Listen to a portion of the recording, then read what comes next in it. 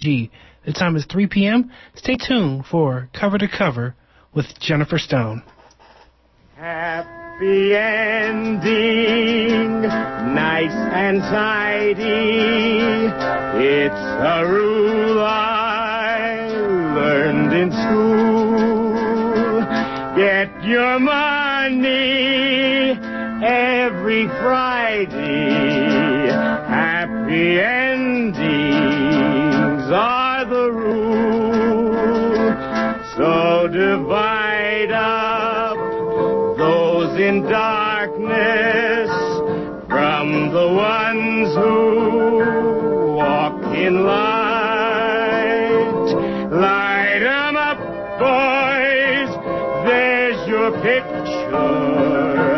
Drop the shadows out of sight.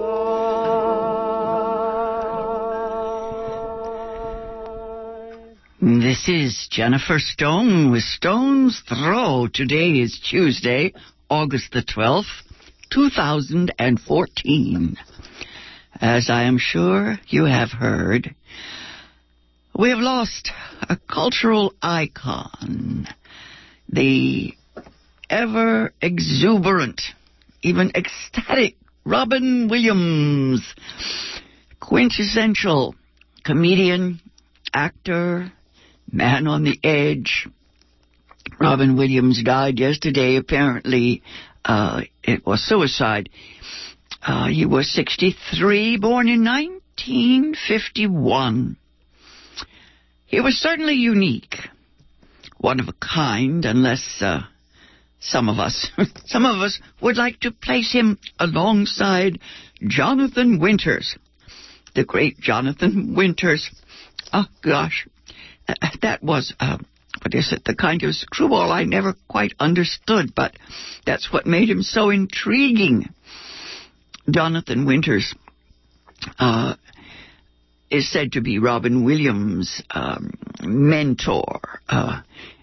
Robin Williams said he learned everything from Jonathan Winters. Now, you remember Mork and Mindy. Talk about performance art. I remember the alien Mork, right, hatching an egg. You remember the egg? I think it contained Jonathan Winters, this great big roly-poly guy. And I think that they should dig out that show, the one with Jonathan Winters in the egg and Mork and Mindy being parents, and use that for the perfect memorial. Anyway, I guess we need to mention that a lot of left-wing liberals know all about Robin Williams' humanitarian work with comic relief. You remember the very conscientious effort he made to raise a lot of money, together with fellow comedians, Whoopi Goldberg, Ellen DeGeneres. They were all there. Actually, it's a pretty good show. It was, or I don't know whether they're still going. Can't remember the last time I saw it. But I do know that the figures, top of the charts, the biggest fundraiser ever. What it did do, actually, was create a sense of community for liberals, you know, the kind of liberals who, well, they want to feel good, but they're not on the barricades. But even radicals can respect the work he was doing, like Michael Jackson. He used his fame, his celebrity, to feed the people. What's left of the left argued about the charity, what do you call it? The notion of doling out help instead of changing governments. Anyway, they accused the comedians of having motives like, a lot of PR for any participant. You know, this sort of thing. Allocation of funds always in question so much of the money going to those who were in charge rather than to the people. Anyway, I just try to remember that Bertolt Brecht wrote, quote, "First feed the face, then talk right and wrong." So hard to keep track of. Who is the good guys? We do know that nowadays the poverty industry is pretty absurd. And I'm sure you've noticed in the last 24 hours that the mass media is turning tragedy into, sentimental tributes to this artist. I was listening earlier today to Williams' interviews with Terry Gross, and they're quite informative, quite to the heart of things. Anyway, the media coverage is the same old, deja vu all over again. I think that all of us, anybody who is a culture vulture, who watches popular arts and has watched Robin Williams over the years, his career goes back decades, they surely can recognize this man's distress. It was always apparent. Anybody who is aware of manic depressive behavior could easily see that he was not a man at peace. The tragedy, of course, is his heroic efforts to use his pain to fire his art. I suppose that's a cliche, but it's the truth. I was interested in his struggle to hold on to life, to cope with the substance abuse. So, I would say symptomatic of his depression. It may have caused some of the depression. It's so hard to separate. The one facilitates the other. He held on to sobriety for long periods. And then, of course, when substance abuse kicked in again, the pain doubles. It's so hard to know how to... I was thinking of Spalding Gray and his interpretations of what it means, to... What is the word? Quit. That's it. To give up. I always thought of Robin Williams as someone who wouldn't give up if he could possibly avoid it. Anyway, it's getting to be kind of a cliche these days, talking about lonely childhoods and dysfunctional families, and it's damn near everyone's story in the 20th century. But for an artist with so much talent, it's necessary to look underneath that manic madness and beyond the hyperactive, hilarious improv, Underneath all that pain is more pain, and underneath all the layers is a spiritual malaise. In a way, I think it kind of represents the spiritual malaise of our society. But I may be stretching. I think that we tend to label these things. Looking at the list, I made lists last night of all the artists we have gobbled up in the past century. I think that the underlying angst and profound sorrow we saw in Robin Williams was, it was his personal cross, of course, so to speak. He had a burden which he transcended, bringing joy to the world. It was one hell of a lot of fun. I can't think of anybody who stuck with it longer. and who was more just plain a wild and crazy guy. A lot of fun. It's a cliche, I guess. Cliche or not. It is a fact, a real truth, that in the 19th century, let's see, the way the poets put it, yes, in the 19th century, they wrote, "Through the fountain of our tears, we make our little songs and dance on." That's a bit sticky, but I think that's pretty much the heart of the matter. Virginia Woolf's line is my own favorite. She wrote, "I know I shall be dancing on these hot bricks until I die." That's a paraphrase. I'm not sure she put it just like that, but I remember the hot bricks, yes. Now, that's got a kind of 20th century tone. It's a little tough. Edna St. Vincent Millay, in the very early years of the 20th century, with her intense, terminally romantic mythos, she spun it this way. She wrote, "Wine from these grapes I shall be treading morning, noon, and night. Stained with these grapes I shall lie down to die."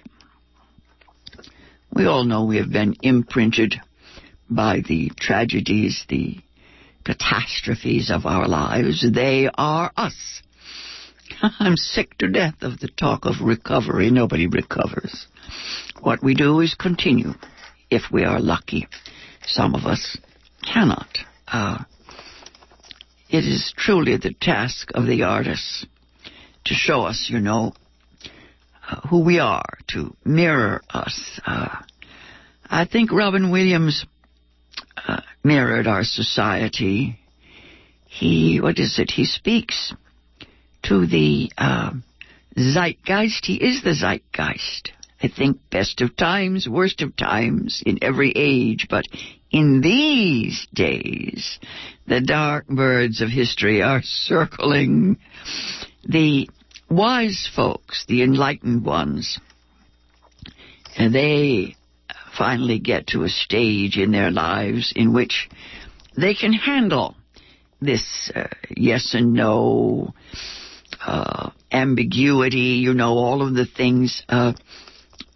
What is it? I think it's F. Scott Fitzgerald. He said that the test of a first-rate intelligence is the capacity to hold opposing ideas in the mind and continue to function. It is best of times, worst of times. Things were better in the old days, but that's not true either. You know how the wise, the Buddhist folk tell us how to hope when it's hopeless. The final temptation, the last temptation, Christ's and everybody else's, is the temptation to despair. Now, I'm not judging Robin Williams, God forbid. He made a choice. I've always thought that suicide takes a great deal of courage. I certainly don't have that kind of courage.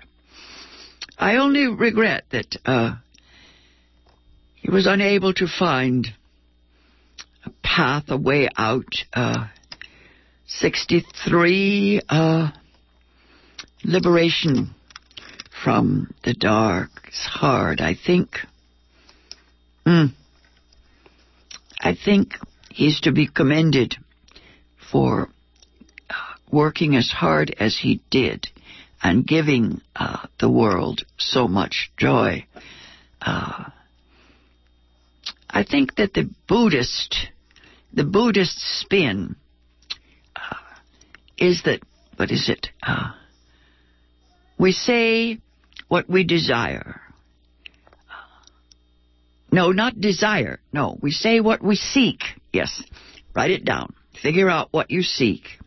And then I find, when I study it out and review my notes, what is needed is an understanding capacity to have joyful participation in the sorrows of the world.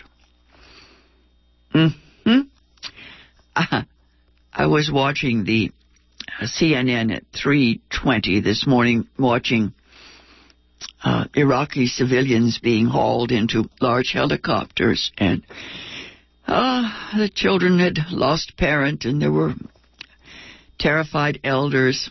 It looked like the fall of Saigon. Anyway, yes, joyful participation in the sorrows of the world. I just go with it. Of course, that includes our own sorrows. Not to cling to suffering, that's it. Not to cling to our own suffering, but to know that the devil is an imposter. Just an old scoundrel, yes, in the rag and bone shop of the heart. Only a masked man, an old masked man, a trickster, a fraud. The devil thinks he can deceive us, can make us believe that we are evil and unworthy, that we are victims, right, that we are being punished. Oh, Christianity. Oh, Christianity. What it has done to us. Anyway, I do think that many of us are victims of a social malaise. 21st century victims of history. I remember once thinking that I was a victim of history. I suppose there's some truth in it. We are all of us products of our time. But, yes, I imagined that I was done in by the times in which I grew up. Yes, history happens. The year that Robin Williams was born, 1951, I graduated from high school down in Southern California. I wanted to go to the Pasadena Playhouse and get myself to Hollywood.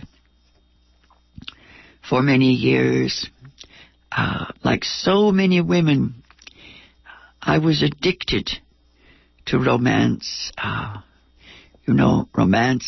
Romanticism can kill. Now, those were years when the dominant submission paradigm was in full force. That was the arrangement between men and women in the middle of the 20th century. Now, very few women escaped this mystique, the shtick. Yes, they either died of love or cracked up. Finally, a day came when I knew what hit me. I don't know what it was. Someone says it's hormones, probably about 40. Things change, and Gloria Steinem calls this moment of recognition the click moment. Click, and you get it. A little bell rings, and reality dawns, enters the picture. The conscious mind wakes up, that wonderful Buddhist trick where you just wake up, slap 'em, and the conscious mind and the healthy heart get you out of that mess, and you go on to be a person. I had a mantra then, I think it was sometime in the late 70s perhaps. You're either a feminist or a masochist. Take your pick. That's an either or, that's never a both and.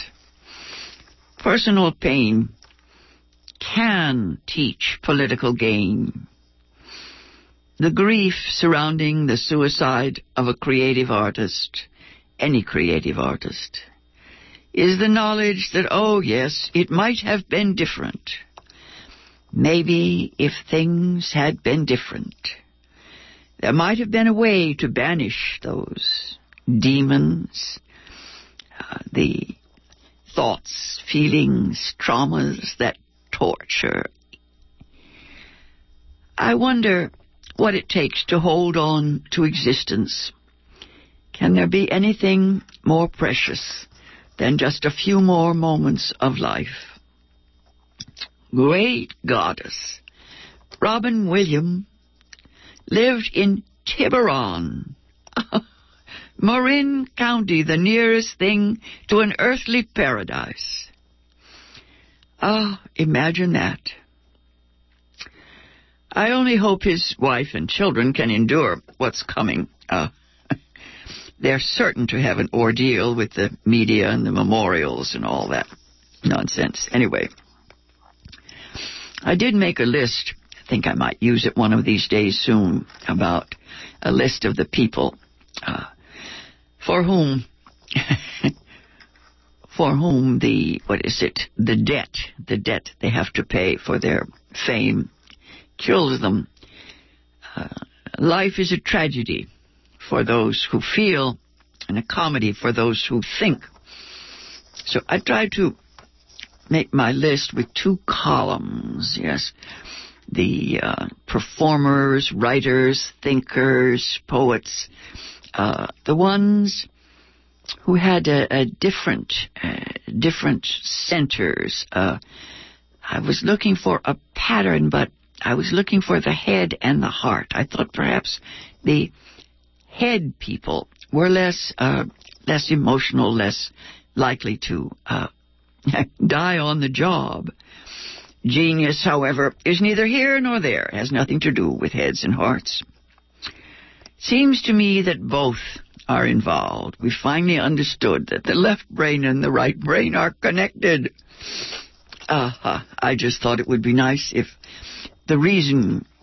our reason could direct our emotions at some point. I always like to see things leaning in one direction or another. I do like to see the head folks, let's see, comedians like Mort Saul standing on the stage with his newspapers, Woody Allen, Mike Nichols, Elaine May.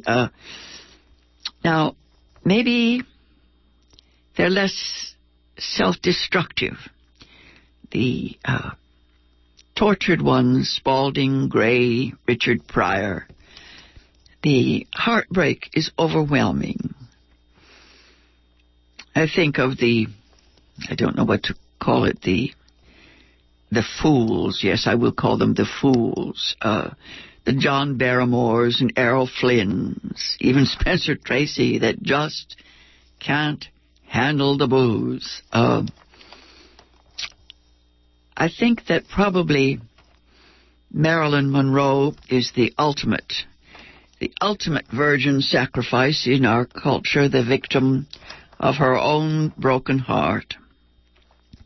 James Dean was just reckless. Anyway, I'm one of those old-fashioned people who still cling to the writers, the thinkers who pick up the pen and who do use reason to begin to shape the themes of the heart. The master in the 19th century was, of course, the great Mark Twain. I was looking last night for his essay. It's not an essay, I guess it's kind of a dialogue. It's called The Diary of Adam and Eve. I think it is the most delightful spin on men and women. Nothing to match it. Isn't it amazing how much wiser they were in the past? Anyway, I mourn the clever, witty writers of the past because they were in print, The newspapers don't bother with all that charming, what do we call that? Humor writers. Oh, that's what they are. All gone. All that's left is the New Yorker with, an occasional scrap Steve Martin, Woody Allen, and they have a few regulars, but nothing to compare to Dorothy Parker or James Thurber. Anyway, I have to accept it. It's a brave new world, and the new comedians are performance artists. Yes, their image, the look of the thing, is just as important as the words.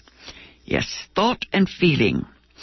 I brought something that I think I have time to read. I'm looking at my clock here, because it's by James Thurber. No, I don't have time. It's called The Moth and the Star, and I recommend it. It was the little essay that I used to use to try to persuade kids in the 8th grade that they could write parables, fables, and stories. And The Moth and the Star, of course, is Thurber's hilarious story about the moth who falls in love with a star that he cannot reach. His brothers and sisters are all burned up because they fly around ordinary things like house lamps and even the lamps in the street. And they just get burned up. Now, the moth in the story, though, just keeps trying to reach the star, which is 4 1/3 light years or 25 trillion miles away. The moth thought it was just caught in the top branches of an elm tree. He never did reach the star, but he went right on trying, night after night, and when he was a very, very old moth, he began to think that he really had reached the star, and he went around saying so. This gave him a deep and lasting pleasure. He lived to a great old age. His parents and brothers and sisters had all been burnt to death when they were quite young. The moral of this fable is, who flies afar from the sphere of our sorrow is here today and here tomorrow. Yes, the Thurbers and the Dorothy Parkers, we may get some of them back. Somebody tells me that there are a few of them online. I'll check it out. This has been Jennifer Stone. Till next Tuesday at this same time, go easy. And if you can't go easy, go as easy as you can. Are the rule, so divide up those in darkness from the ones who walk in light.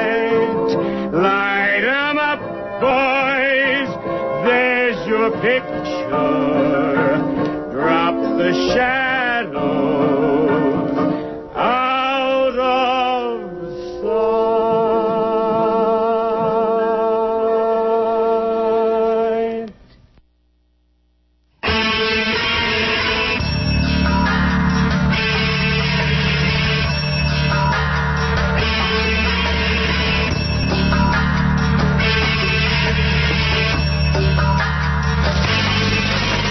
Rock en Rebelión, every Sunday from 5 to 6 p.m. on KPFA. Latin American and Latino alternative music and public affairs. Si lo has estado buscando y no lo podías encontrar, este es el lugar. With correspondents from New York, Mexico City and the Bay Area. Cada domingo de 5 a 6 de la tarde en KPFA 94.1 FM.